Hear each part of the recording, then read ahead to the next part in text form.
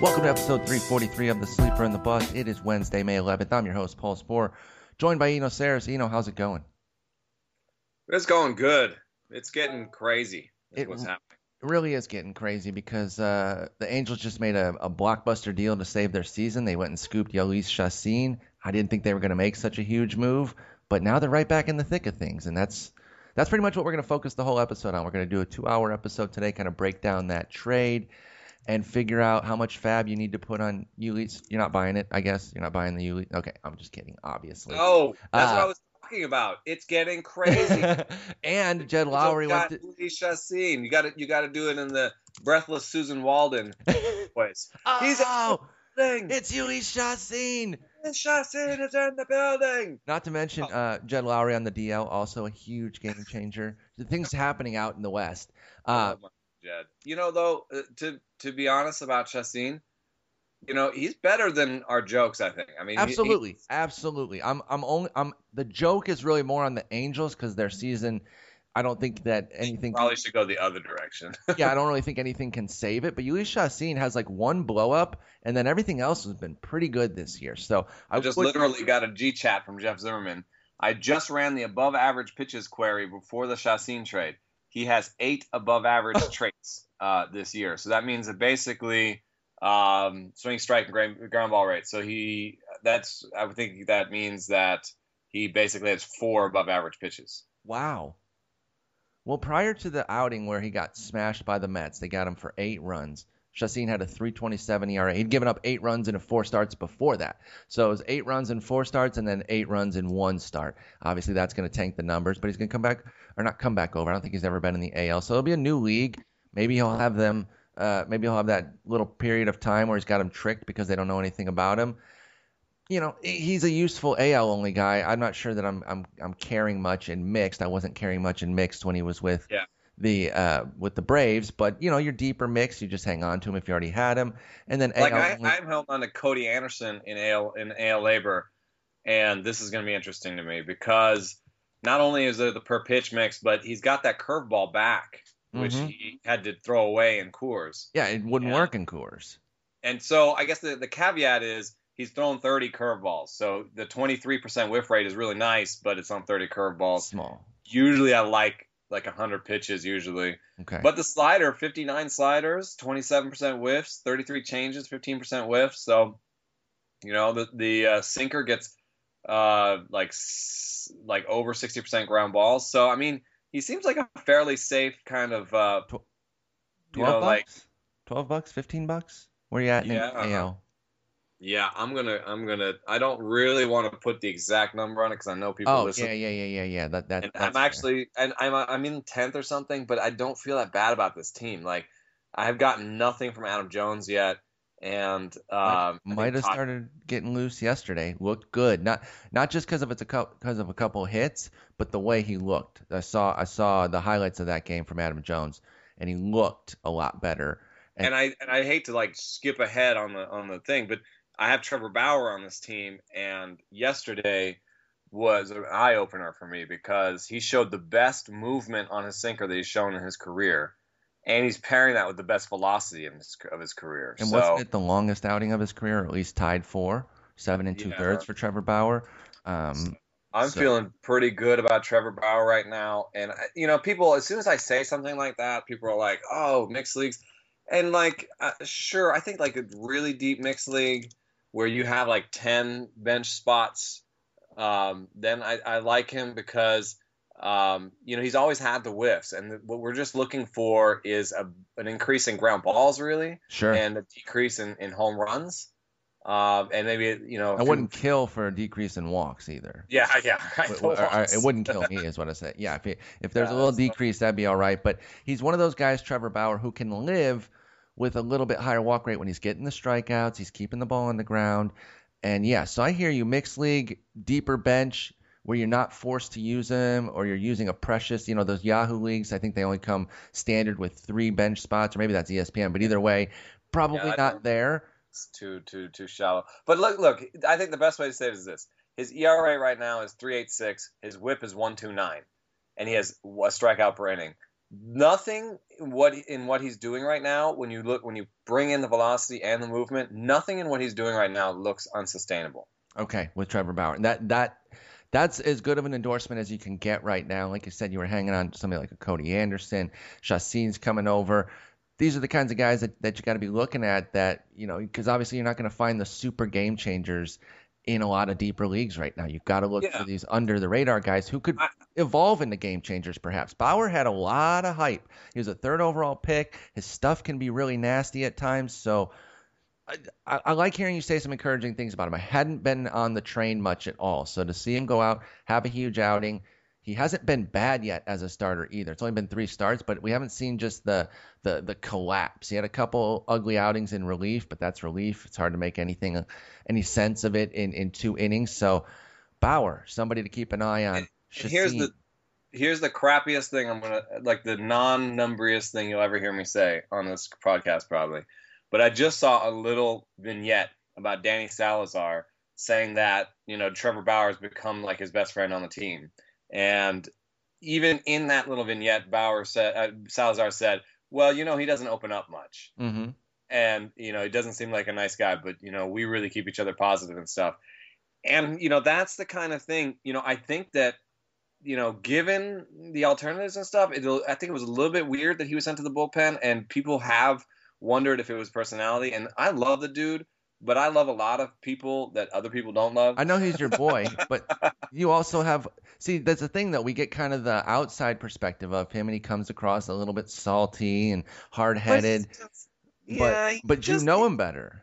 Yeah, and I think he's salty and hard-headed. But, he's just a gruff, and, I think it's fine. People can be all kinds of personalities. It's like I just wouldn't hold it against him. And when he takes it to heart and he says, I suck right now, I wouldn't say that it's necessarily him saying he sucks for all time and that, they should be benching him and stuff, but that's how they kind of read it, Sure. But maybe if the Salazar can keep him positive and at least, maybe that could be it could be a really good thing for him, because it would be just a friendly face. I like stuff like that in the clubhouse, and it could make a difference. So I know it's not numbery, but some of that stuff matters. I mean, a lot of times you'd rather work with friendly faces, right? Exactly. It better to be in a positive situation than a sour one where we're hearing, oh, he doesn't like it there and he's not getting along with this guy.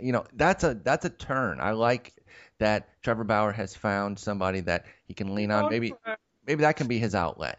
So, no, just to mind my AL Labor team one last time, because so my worst players right now are Lonnie Chisenhall, who seems like a fine platoon player to me. Bobby Wilson, who he's terrible, but he's playing, and it's a 2-catcher 12-team AL only. So I mean, what the hell?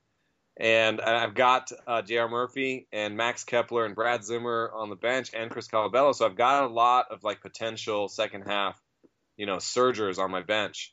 And then I've got Hyun-Soo Kim. That's the only reason I brought all this stuff up again, is that I've got Hyun-Soo Kim, and right now he's not playing a lot, but he's playing a little bit more. And hasn't he played pretty well? I mean, it's been a tiny sample, but he got obliterated when he got out to like an 0 for 18 in spring. That was a tiny sample. So the fact that he's 11 for 23 so far with 3 walks, 2 strikeouts, give him a little hat tip there for and he's getting those walks, and Joey Ricard is not getting those walks, and Joey Ricard is a righty and Kim is a lefty.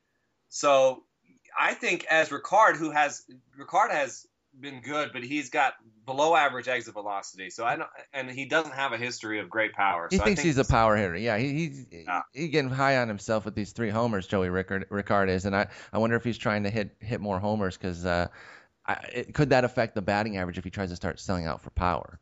Yeah, and I just don't. I mean, he's a righty too. I think there could be, and defense is one of his main facets. Sure. I think that he could be a really ideal 4th outfielder. And then, Nolan Reimold is actually kind of starting right now. And Nolan Reimold gets hurt all the time. I was going to say, he's alive. That's a pretty big factor right now that he's actually living. If you buy Kim right now in AL only, it's like $1, right? So I think this is the time to buy Kim and either hope for a trade to the NL. Or let it play out with with a potential injury. I mean, there's something's going to happen there. I feel like something's going to happen there. And, the Braves and the Phillies, they may have outfielders, but they'll take a guy like him any day. Well, especially if they got some pitching that they could offer, because that's still what Baltimore needs. Their offense, we know, is not having any problems. So it could play itself out that way where a Reimold or a Kim or, somebody can get traded from that outfield. They get a little bit of pitching help, and then that playing time situation clears up. So I agree with you on Kim. That's a really interesting name. Completely off the radar right now. You can buy now before anything happens, because if the trade did happen or an injury did happen, then he'd go to the forefront and you'd have to pay, 25% of your budget. So I like that. Let's dive into the names that we're going to talk about today. We're going to keep this format that we've been doing the last couple of episodes. We're just talking about a handful of guys and kind of take stock of them, see where we're at. And we're going to start with the return of Jung Ho Kang, a guy that we love, and he came out firing right away. Unfortunately, he's probably on the bench for most people because he came back midweek, hit 2 homers. I don't hold it against him, though. I'm still geeked about it. He's back, only played 4 games so far. But what did he end up missing? Not even a month and a half, so that wasn't too bad. I think month and a half was the conservative estimate that you were going to miss. A month was the aggressive estimate. Everyone was saying, okay, maybe he comes back late April. That was best case scenario. It didn't quite happen. May 6th was when Jung Ho Kang returned.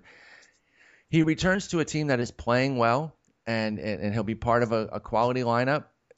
What are we seeing from him this year based on what he did last year when he got the slow start as he adjusted and then took off?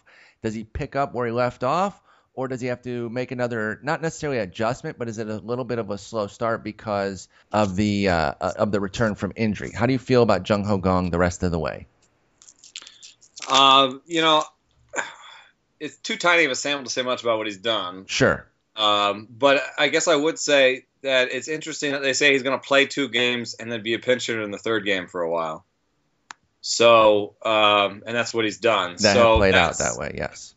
That makes it a little bit difficult in those weekly leagues. I mean, he's probably in weekly leagues, if it's deep at all, then you just play him anyway. But, for right now, you're going to have to kind of watch that. And I mean, at least it's predictable. So you could just be like, well, he's played the last 2 days. I guess he's not going to play today. Well, and think of like an NFBC where you can actually make Friday, Saturday, Sunday switches where you can, or just for that part of the week, you can make a move for the weekend series.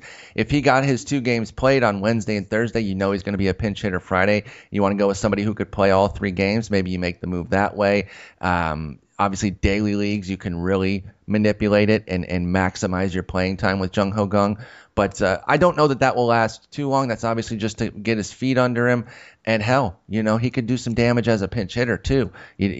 That's the worst, is when you take a guy out because he's going to either not start or be a pinch hitter, and then he comes in and smashes. Victor Martinez in the first series of the season, I'm sure he was out of people's lineups because they were in Miami.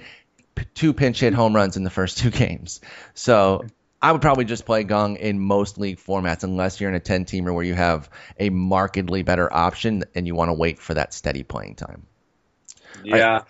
I mean, if the other thing is that there is upside beyond, because one thing that happened last year also for him was that he started out with, a ground ball rate. Let me see. Let me get the by game. Have you seen the new graphs? They're pretty cool. So great. Sean Dolinaire. Is that how you say his name? Dolinar. I say Dolinar, but what do I know? He's a beast. Excellent stuff. I believe there's an article about it where you can read the changes that were made to the new graphs. They're so cool. Yeah, updated player graphs. I'll actually link it in the show notes. You can take a look. The work that he's been doing for us is tremendous. The sexy tables that you see on all of our articles, that's him as well. He made the tableizer, so he's pretty much a beast. But what did you find on Kang with him? Well, he just I just remember, I can't actually pull up for some reason ground ball, fly ball mix. Can't do by game yet. But I just remember that last year. Let me just do it by splits then. I remember him coming out with more of a ground ball, like hitting way too many ground balls at first. Mm-hmm. Let me see if I've got it pulled up here. It's just my memory, so I want to make sure. Yeah, okay. In the first couple months, 57% ground balls, 57% ground balls, 58, 50. That's his first 3 months right there. Wow. And then his last 3 months, 44, 50, and 40.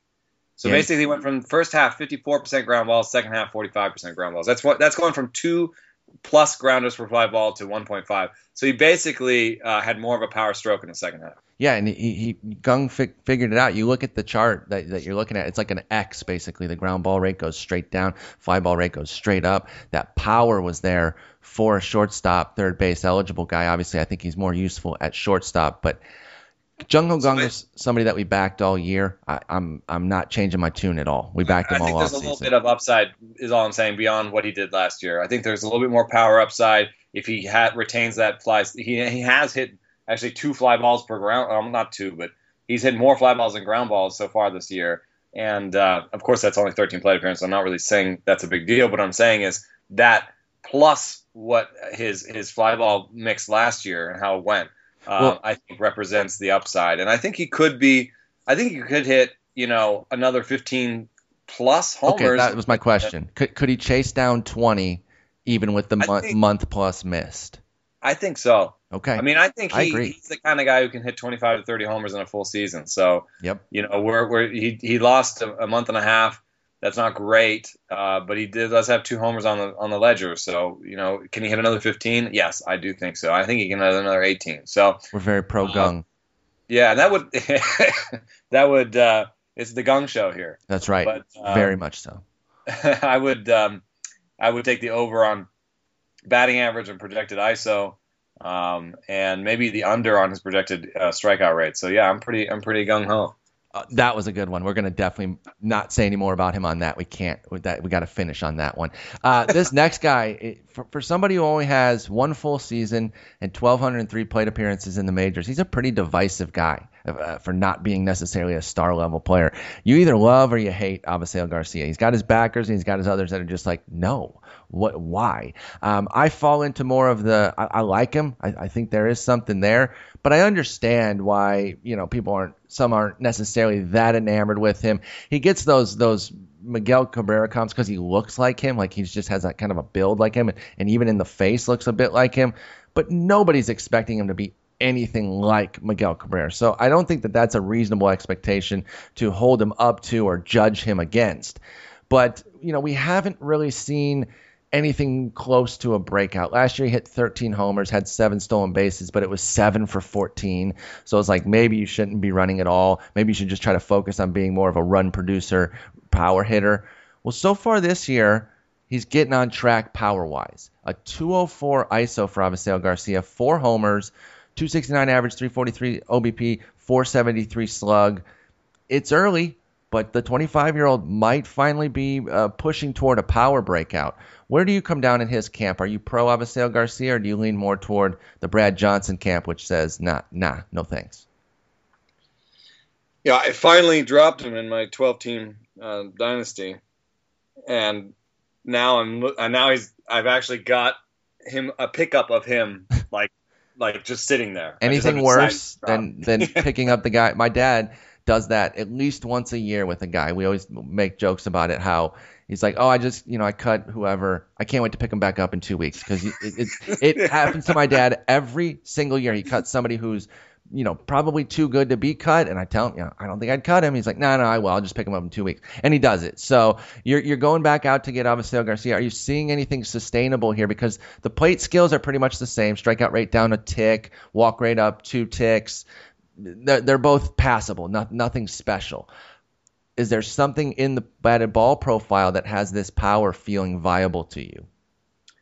Well, I mean, there's one thing I really like is that all these little ticks that you mentioned, they're all in the right direction, and they're all ticks. Like it's not like, huge swings where you're like, oh, he has like a 500 BABIP, and yeah. He has a 10% strikeout rate after like years of 25 plus, So it's like, no, he shaved a couple strikeouts off. He added a couple walks. He's got the best swing rate of his career. We know that's a meaningful stat earlier.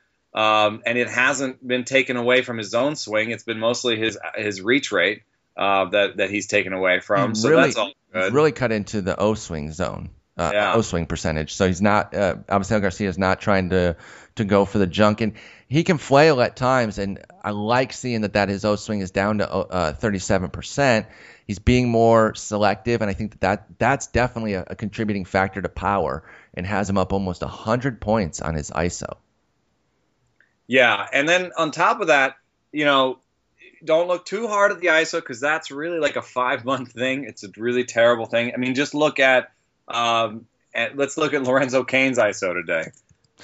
It completely flipped on its head in the span of one night when he hit 3 homers. Now he's up to 131. What was he coming into yesterday? Probably like 088 or something. Well, I went on a podcast yesterday. What's it called? The In This League fantasy podcast with In This League. Yeah, I went on their podcast, and we had Cain versus Fowler, and so he had a .063 yesterday. Oh my god! And today he has a .131. He more than doubled it with a 3-homer night. And he went from like career worst ISO to his career level. Yeah, right to where he was, right to where he's been for Lorenzo Cain. He's on pace for pretty much the same 10 to 15 type 15 homer type thing they did last year. So I came down on the Fowler side mostly because Fowler has stolen 6 bases out of 6 tries. Fowler's beasting. But Cain is 3 for 6, and we know he's had leg troubles. Exactly. Well, that's the thing that's always ever worried me about Cain was the way he plays the game. It leaves him susceptible to injuries. He's had some injuries in the past. He plays the all-out defense. I just worry that he'll get nicked, and that's my only concern with Lorenzo Cain. So at least he got loose yesterday, got those 3 homers, got on track. But Fowler is somebody who, despite having a great year last year, he was good. It was only 116 games, but he's good with the Astros. Despite a career of just solid work, I don't feel like he ever gets the love that he deserves. Yeah.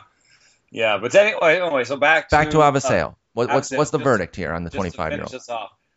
I think maybe, even though we shouldn't look at ISO, I think maybe it's sustainable, at least on the 180 to 200 level. It's at 204 right now. Okay. And that's above the projections. And the reason I say that is he's changed his ground ball fly ball mix. And again, it's not a real big deal, but it is the most fly balls he's hit per ground ball in his career.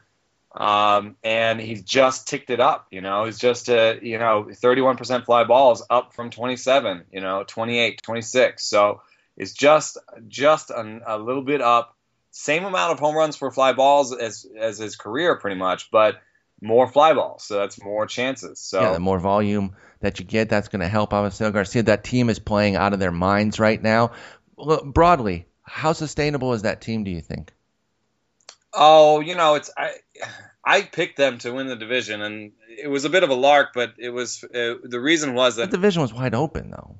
That, and then also on top of it, when you do have either a surprise team or a team that overachieves a little bit, it almost always is because they stayed healthy, and so therefore depth is good, and depth is the best way to be good every year. Think about the Athletics when they were good for a long time without much money. Yep. Think about the Red Sox and how they've overcome the fact that they're two of their 3 highest price acquisitions bats over the last few years have been terrible. They still have a good offense because they've just had other guys. Travis Shaw steps up. Yep. And, Mookie Betts steps up, and Jackie Bradley's fine. And so depth is a really good way to do it, and I don't think the White Sox have done it. So if they fall apart, it's because somebody gets hurt. And okay, so they've got what they've got right now. Usually, but it doesn't happen to every team all the time, I think they also have a good track record of health as a team. The White Sox do. I think might be more on their pitching, but maybe even at large. I want to say that the White Sox have got a good track record of keeping guys on the field. Their players play. It's a solid team. They made some solid additions this year. They made some additions 2 years ago that we got psyched about last year. Obviously, the Samardzija one didn't work. Robertson was fine. And who else did they add? There was a big 3 that they kind of added. Who am I blanking on? I don't remember. I'm just a dumb person, and I can't remember. Well, they signed Nate Jones, but Well, it was when it was Robertson, Samardzija, and somebody else, and I don't know why I can't think of. Melky. Yeah. So they still got two of those guys. They added Brett Laurie, who's playing really well. Todd Frazier, who's coming out of his funk and is at least hitting for power. They added Jimmy Rollins, too. I think it was kind of a quiet one because it didn't ripple on the fantasy market doesn't mean it wasn't a solid addition for them to their team. So they made a lot of additions. They've got a solid team going right now. I like Avisail Garcia. How many more homers can he hit the rest of the year? And then we'll move on to our next guy because we've got some pitchers to talk about. Yeah, I think he's going to end up with 20 homers. Okay. So that's going to leave 16 in the bag, even more than he hit all of last year. So I'd say that's a buy candidate at that point. Yeah, I mean, I think he's going to end the year about 265, 270 with 20 homers. It's really kind of – it's why he's sort of sitting there as like, in my league, debating dropping, Soler, who I think has more upside than that, and it's a dynasty league. Dickerson, who I think, has more upside than that. Domingo Santana is an interesting name there, but I think Santana has more power and maybe more speed, so – it's hard for me to – those are three guys that are probably – a lot of people are saying, well, do I drop one of them for him? Yeah. And it depends a little bit on your keeper thing. In this league, I keep almost everybody. Okay. And so, dropping a guy like Soler is going to be really painful. The other option, and it's the harder one, obviously, is to make a deal where you open up a spot. Is that available to you at all? Yeah. Like a 2-for-1? Or I could just drop a guy who's been playing well for me, like Derek Dietrich, who has sort of a sunset, on his usability. So sure. Make your team a little bit less usable right now in order to sort of have these guys on your team. That's though. I'm not gonna lie. I know. Exactly.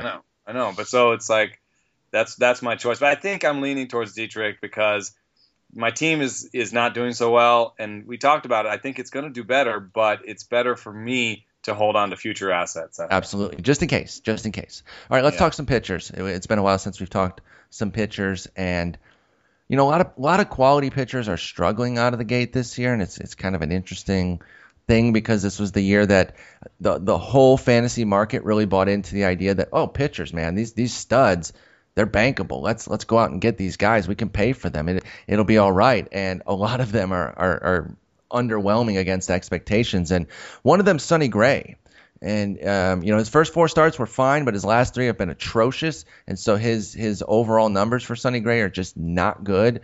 He's got a 6 ERA flat, 156 WHIP. He's still getting his ground balls the way he always does. Strikeouts are the modest 20% that he does. The walks are up though. Home runs are way up at a 1.2, almost double what he did last year and has done for his career. So that's a big deal. MLB Network, they did a breakdown suggesting as his stuff's flattening out, he's getting under it, kind of leading with the elbow. It was Ryan Dempster and Mark DeRosa talking about it. Thought they did a pretty good breakdown of it, showing a few highlights. But is this a thing where it's a few bad starts and he works his way out of it? Or is it something that Sonny Gray was maybe working on the wire and now is on the downside of the margin of error that he had in the first place? Where do you stand with Sonny Gray? Yeah, it probably is something mechanical on some level because the curveball is not as good. Yeah, they say he's not staying on top of it. Yeah, the thing that's harder for me on that one is that in terms of movement, it's not easy to see the curveball changing a ton. Okay. I mean, last year it got anywhere from minus -5 to minus 6.7 as actually anywhere from minus 4.5 to minus 6.7 as a sort of vertical drop number. And this year it's been minus 6. Yeah. For those unaware. Well, it's also theoretical. I would just say that the drop that he's got on his curve right now would fit in and would have been these 2 months this year would have been his 3rd and 4th best months for drop last year. Okay, so if you wouldn't have seen the surface numbers, the results, and you just said here's his data on the curveball, you say that fits. There shouldn't be anything necessarily wrong with the curveball.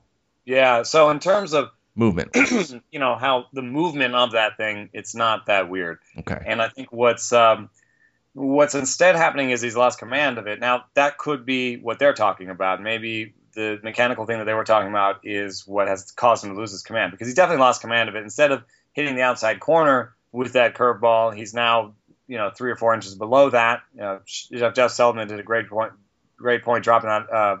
Great job pointing that out. And I actually noticed it before, because when I looked at his ball to strike ratio, he used to get 1 strike to every ball on the curveball last year. And this year that's flipped, where it's now 2 balls for every strike. Ooh. So he's definitely not hitting the zone with the curveball, which is important, because if a guy doesn't swing at your curveball, you got to get that called strike. Yeah, so, this Jeff Sullivan piece is really good. That the pictures that he used, the GIFs that he used to kind of highlight the breaking ball movement is definitely instructive. Yeah, because it's not so much that he's lost all that movement in. It's not that he's lost a ton of movement. It's that it's where he it doesn't lands. really have the slider as much, and there's been a little bit of a morphing between the slider and the curve. Mm-hmm. So he's basically lost the touch on his breaking ball. Now that's, I think, the finest way to say it is that he's lost the touch on the breaking ball, and that means lost command, and that means a little bit of a lost separation between the slider and curveball. The difficult thing about saying something like that is then prescriptions and discussions of how if he can fix it, and how likely it is that he gets back on top of this. And I would say that I would buy his projections. He's a kind of guy who tinkers and changes things up on the mound. So I could see him finding something in the middle of a game. So like a 3.5 and a low 1-2 is kind of where, if you put Zips, Steamer, and depth charts together, that's where you get Sonny Gray right now for 160 more innings. 3.6, 1.25 with 7.7 strikeouts per 9. It's not an ace. So if someone's like making you pay buy low price on an ace, I wouldn't do that. But if they're charging you for a 3-starter, you're paying? Yeah, I mean 2-3. I mean that's pretty good. What about Fowler straight up?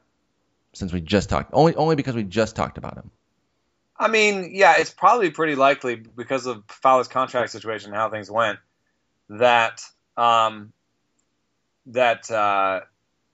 your third outfielder. Yeah, he just didn't cost a lot. Even going back to the Cubs, it wasn't. Or honestly, if he'd gone to the Orioles, I think Fowler's price would have been much higher in the market. So he probably is your third, maybe your fourth outfielder, depending how early you stack outfielders and how good you felt about Fowler. So I'm just wondering. As much as I believe in his power surge a little bit, I'm not willing to give him much more than 15 homers, 20 stolen bases. That's pretty good, but it's probably not going to come with a 300 average. That part is not believable. But the runs are I think a game changer for Dexter Fowler. Yeah, and I think straight up on value, it's too much. I'd rather trade like a Billy Burns or I don't know. What else can I come up with? Let's see. Hang on. I'll get you some outfielders here in just Curtis Granderson. one click. Curtis Granderson. What about Josh Reddick? Is that too much Reddick's as well? Not going to get you that any stolen bases. So if you compare, if you talk about, we Reddick, don't care what he's doing. We're giving him away. We're trying to get Gray at this point, right? I know, that's what I'm saying. So if you're looking at Reddick versus Fowler, Fowler and Reddick are going to have similar batting average, even if I think Reddick is doing something interesting with his contact rate. I'm not willing to give him much more than Fowler. So if you give him about the same batting averages and about the same power going forward, and a little bit more to Reddick, Fowler wins on stolen bases. So Reddick is below Fowler, and I think actually a decent buy for. I know people don't really value Reddick as much as they should, but I think on value alone, I would trade Reddick for Gray. If I thought the middle of my rotation needed a little beef, I would do that. Okay, so go out there if you're interested. Maybe buy in on Gray. You can probably get a discount at this point. I think it's bad enough with enough innings, even though it's only 39 innings. to say that, listen, I got to get a discount. And if you're not offering that discount, you move on at that point. Now, if y'all want a preview of what we're going to talk about, you can kind of get it by following both of us on Twitter, at Eno Sarris and at Spore, because Eno has taken to, and I like this, if you think of a guy that you want to talk about, you just tweeted me. You put these couple names. I think it was Sonny Gray and Eddie Butler together. You said, put them on for the next pod.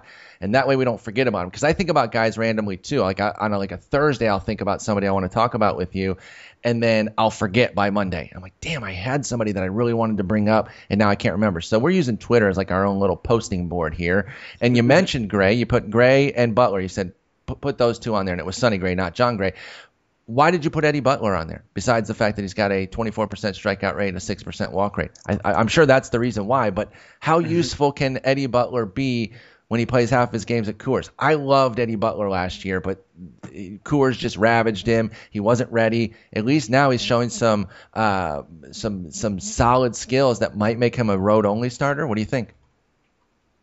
I think he could be half a starter, and at some point, one of these guys that was a real high draft pick and was supposed to be so great is going to actually be usable in Coors, but we're not there yet. I'm going to give him a half a starter, and the reason that I am really interested in is the slider usage. If you go back to June last year, he suddenly started using the slider 20% of the time and more than his changeup, and he's a right-hander, so that makes more sense, in terms of traditional usage. Absolutely. And then this year, he bumped that slider usage up to 30%, and he's just working in the change a lot less often. Now, the change was supposed to be his best pitch coming in. I remember. But it just, year over year, last year got 7.8 whiffs per 100. So that's about half an average changeup. So it wasn't good. Pardon the pun, but does any pitch change more often in terms of, wow, he had a good one in the minors and this could be really great, to falling apart? Is the changeup one of the more dynamic pitches? Because anecdotally, I feel like it is. Remember when Julio Teheran had an amazing changeup? I want to say he got a 70 grade on it in some prospect reports when he was coming up, and now it's a situation where lefties absolutely obliterate him, or at least they did last year. He's actually been pitching pretty well this year. But is that one of the most dynamic pitches that can because it's such a feel pitch? Yeah, and I think it just really it's a sequencing heavy pitch. I mean, if you think about Marco Estrada's changeup, if you watch it and don't watch any of the pitches before or after, you're like, what? and that pitch leads baseball in whiffs in zone whiffs. So basically, he just throws that thing in the zone. Yep. It looks like it does. It doesn't have great movement. And yes, it does have 10% velocity gap, which we talk about all the time, but it still is about the pitch before and the pitch after. So in terms of Eddie Butler, he must not have been able to, and maybe now with that breaking ball, he can now bring the changeup in and be like more of a changeup where it's like, I didn't literally changing things up as opposed to something he was using 15% of the time. They were waiting on it. It only has a 6 mile per hour gap for Eddie Butler. And so, plus if it's not getting the movement in Coors, that could also have been a problem. But yeah, he's really shifted his pitch mix. You're talking about a 31% slider, which we do worry about from a usage standpoint from injury, but right now it's working, and we've seen it work with guys. Obviously, long term, there's some concern because of the health when you use it that much.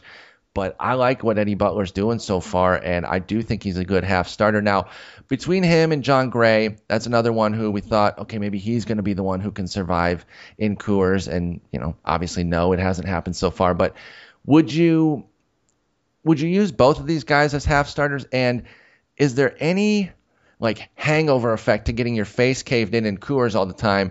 Can you still keep your confidence to go out on the road and stay on track and continue to use what worked there? Or does any of the getting crushed at Coors have an effect once they leave home?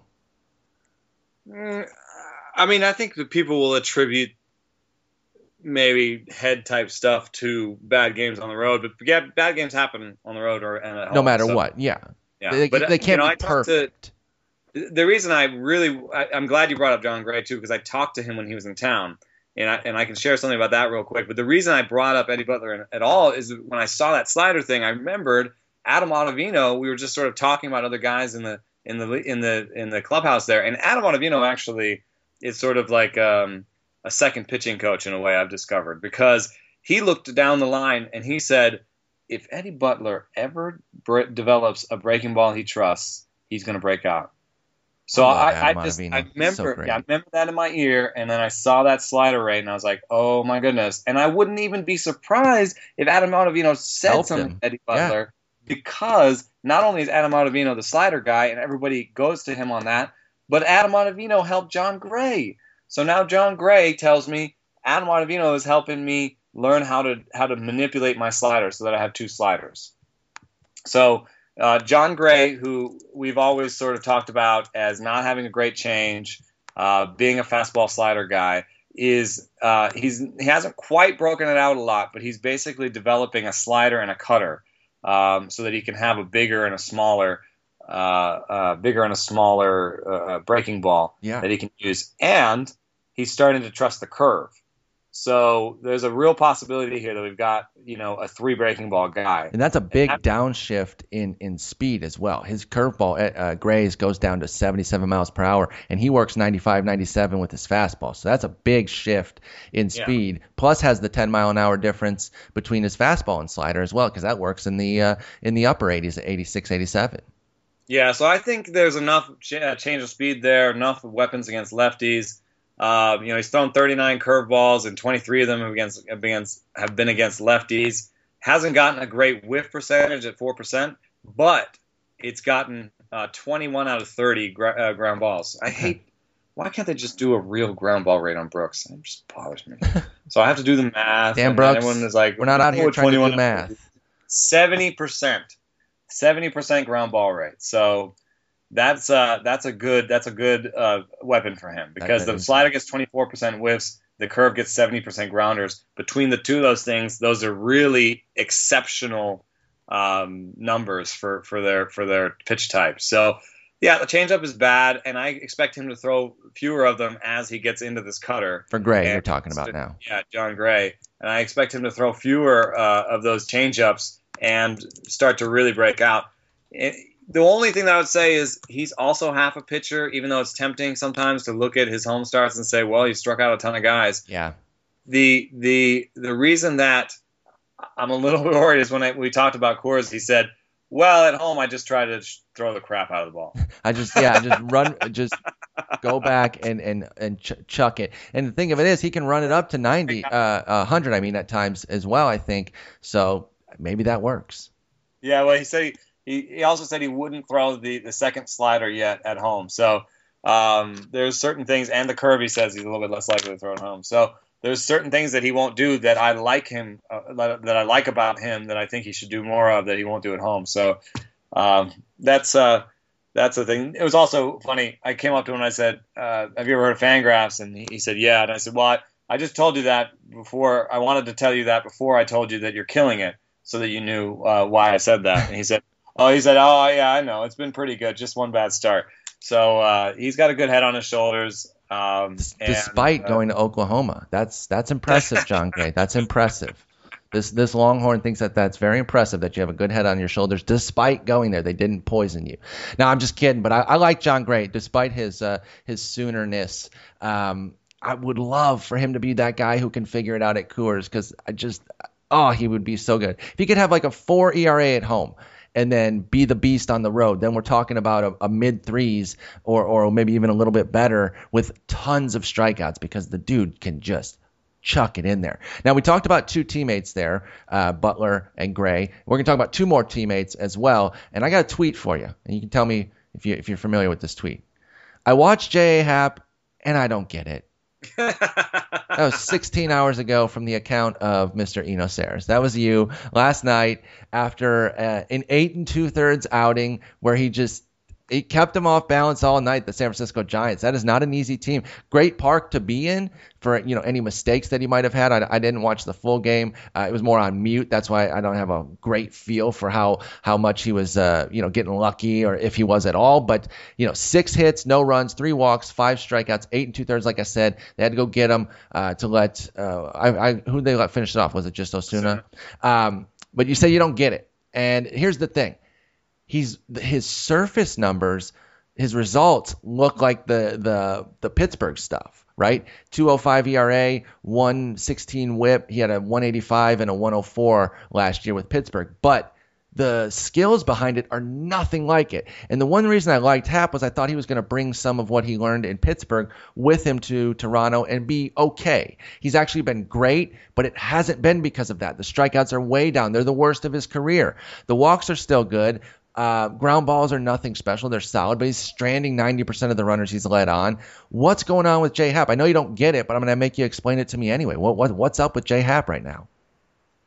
Yeah, I mean, even in terms of pitch mix, he was throwing a bunch of four-seamers. He threw the hard stuff with Pittsburgh. You know, Brooks says he's throwing four-seamers and sinkers. I wouldn't be surprised if there was a little bit of a classification thing going on, because I think last night it felt like mostly four-seamers. Okay. And my answer to, what's going on would be that it's really hard to watch a guy and get rise, understand rise. Sure. So I think that because it's like 90 miles an hour, and it just looks like, especially because you're, for the most part, unless you're right behind home plate, you're looking down at him and looking down at the batter and the pitcher. So you can't see that, the stuff on that plane where it's kind of staying high, and staying higher than you would expect. And by the way, that is almost what rise is. It's not really so much that it actually rises, it's that it just doesn't go down the way most fastballs do. It just kind of stays up, and it has that late life that you guys hear about. Jumps on, you also hear sometimes, it just jumps on you, even though it's 90, 91. It jumps on you from the left side there. And I think that's something that Happ has had, and he was like that in Pittsburgh, and now he's been like that with the Jays so far, his second time around with them. Yeah, and so I mean, the thing that you have to realize then, if he's doing rise, is that like the strikeouts have to be added to the pop-ups, and it's not amazing amounts of pop-ups in the box score, but there's another kind of pop-up that's to the outfield, the lazy can of corn. Yeah, and he had tons of those. And I know it's the weak contact that we just have a hard time. The stat world has not really gotten behind yet. But it almost looked like you could think about changing the definition of a pop-up, and really defining where the 99% outs are. Mm-hmm. Because that's what we call a pop-up. We think of a pop-up, it's infield, right? Yes, infield fly ball. But there are outfield ones. Right, and so what I'm saying is perhaps our definition of infield needs to change, because it already is changing with the shift. We're moving guys over and there and that, right? Mm-hmm. So there is probably a contour of the 99% or the 95% out fly ball, right, that goes beyond the infield. Well, maybe we need the definition from that Atlanta-St. Louis game when they had the infield fly in that infamous wild card game. Yeah, they called that an infield fly, 15 feet out in the infield. So that's exactly the kind of pitch I'm talking about, is that he got a lot of those. There were all these pitches where the infielder had to really race back and the outfielder had to really race in, and they made it look harder, but in terms of velocity, exit velocity, but the contact wasn't dangerous. It could have dropped into no man's land, but it was not going to be punishing. And it hung up enough, honestly, to not seem that risky, even if the second baseman's kind of running. So, it's I like that. Just saying that makes me want to kind of define that 90, 95, 99% contour and see how far out those go, because there are probably people that get pop-ups in those areas that don't get counted as pop-ups, and so we look at Jay Happ and say, well, his pop-up rate is below league average right now. Mm-hmm. So, it can't be that. But at the same time, he gets a lot of rise, and those weak ass fly balls is how would I explain last night. I get a different story. Sure. I just watching him, looking at the swinging strike rate, looking at the strikeout rate, I can't. I'm not. I don't. I still don't believe. Like I can tell you, sort of intellectually, why it works and where he might exist in the stats that make it sustainable, possibly. But I just don't feel it. You know what I'm saying? Like I completely just don't. understand. And sometimes that's just what it's going to be. And there's sometimes the other way where you don't have the numbers to say it, but you do feel it. You're like, oh, that kind of goes back to Nick Castellanos, somebody that we were bought in on in the winter. Like, we don't have a great, here's 5 metrics that will make you believe. But one thing we always talk about too is look at the ERA and WHIP in tandem. 205 and 116, that doesn't really match up. That ERA has to come up. That 90% left on base rate for J-Happ can't happen. There's just too much contact, and even if it is weaker contact, there's a rise in the ERA coming. There really is. I know his fastball might be rising, so is his ERA. It's going to. I think he's going to be more of a 350 guy from here on out, maybe even a little bit worse. If you got him, you can't really sell high. You're not pulling the wool over anybody's eyes on a 33-year-old lefty who had, one great run. It was for 11 starts last year with Pittsburgh. But if you make him a sweetener in a deal that you really want to get done, I think that's the best way to maximize your J-Happ stock right now. Let's talk about his teammate, Marcus Stroman, since we are talking teammates today. You got a chance. Well, I just wanted to say one last thing. Go ahead.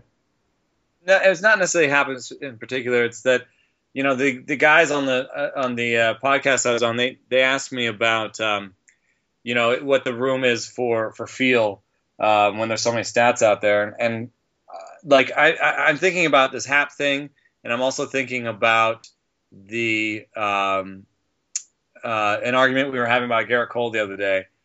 And I just, pitching is so terrible when it comes to projecting.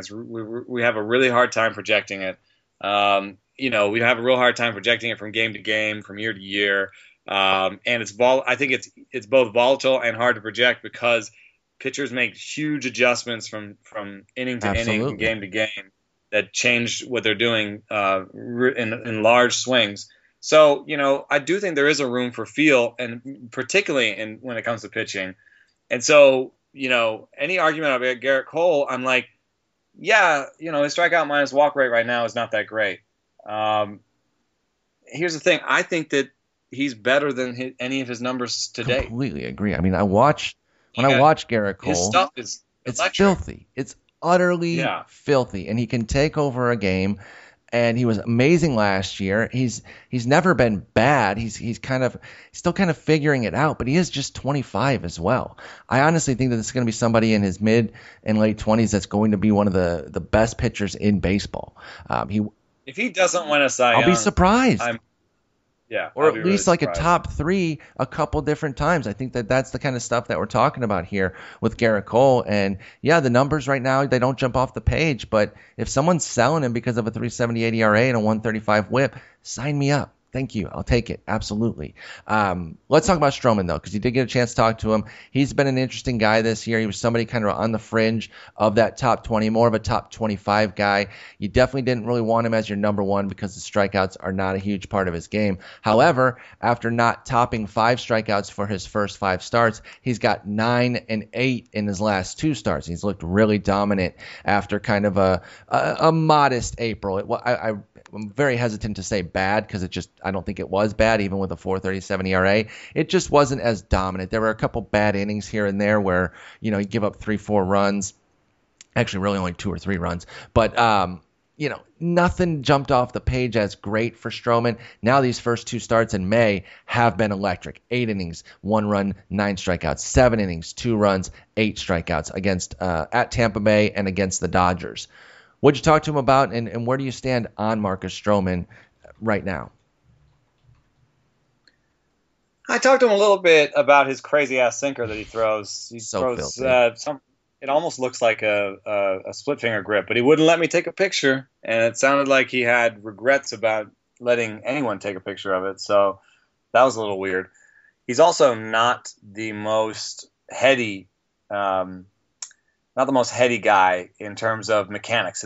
He's more intuitive, and he talked about his body a lot and getting his body right. And so when I was trying to ask him about, the extra depth on his breaking balls, he said it's all about the body.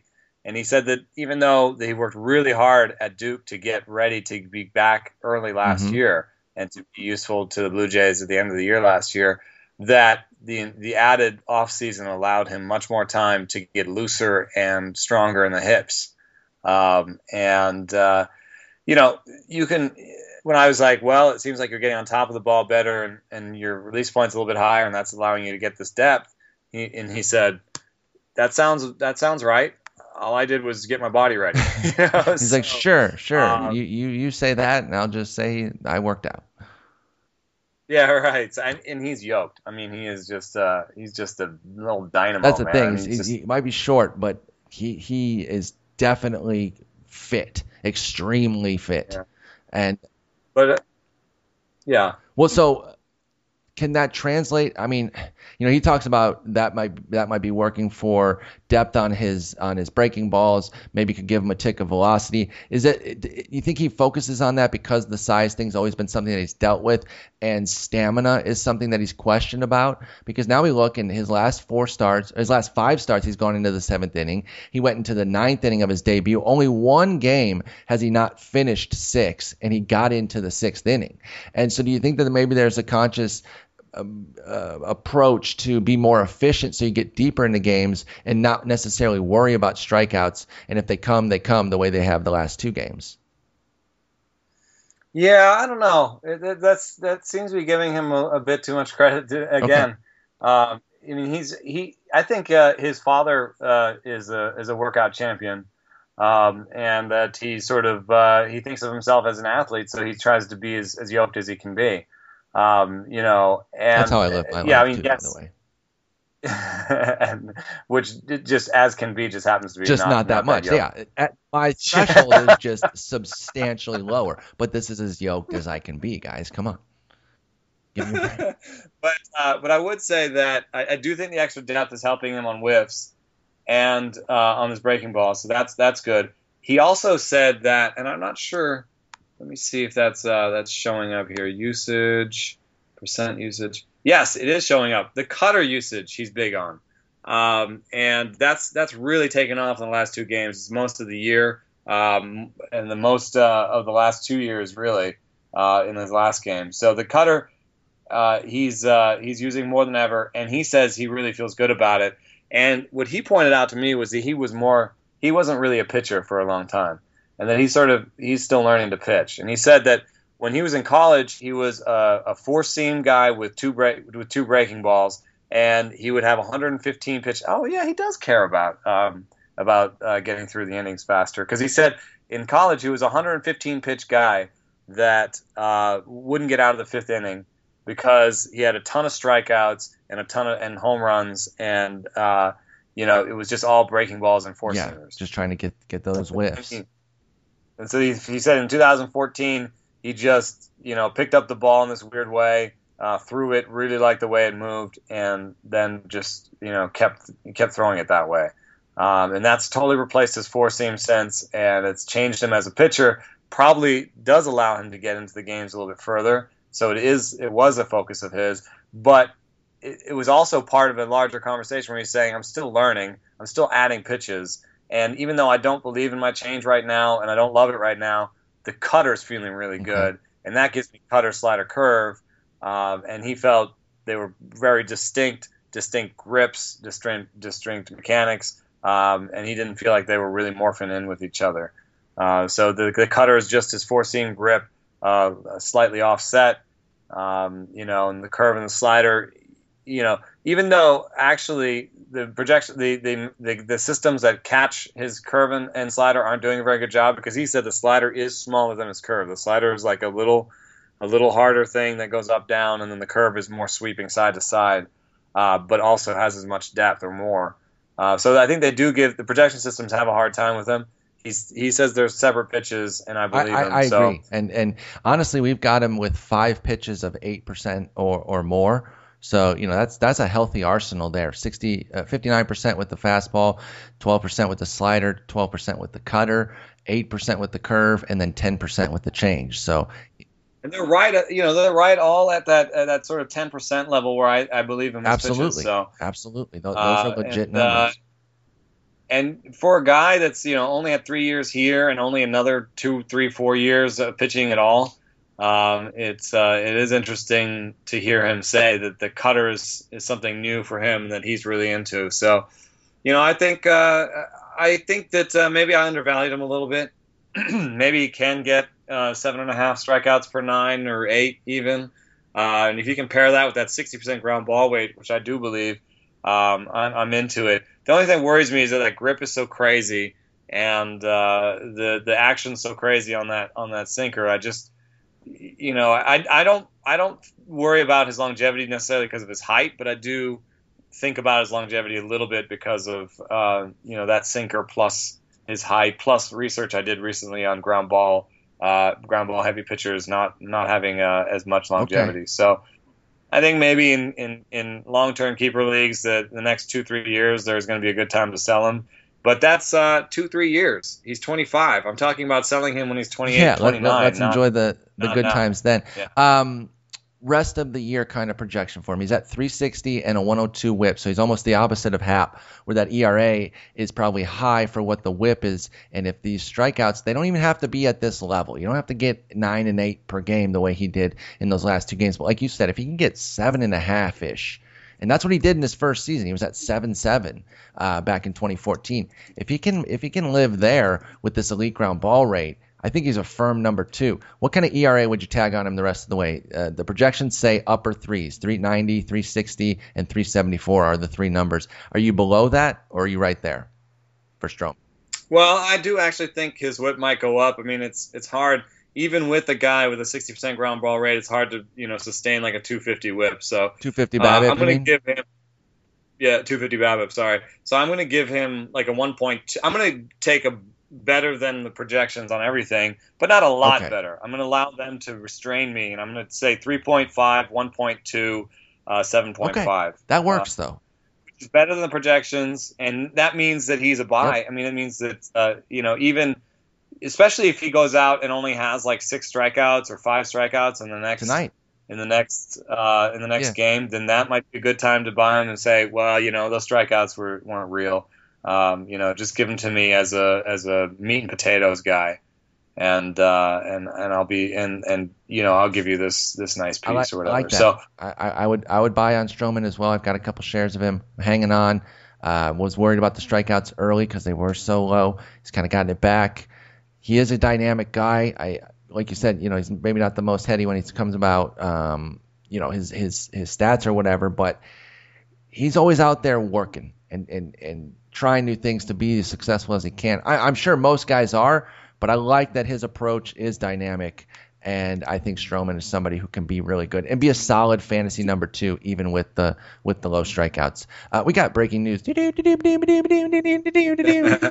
is not that breaking, but I just noticed that Javier Baez has a logo, as the MLB logo, the one that's on the back of the jerseys, on the back of his neck in a tattoo form. What is that? Wow.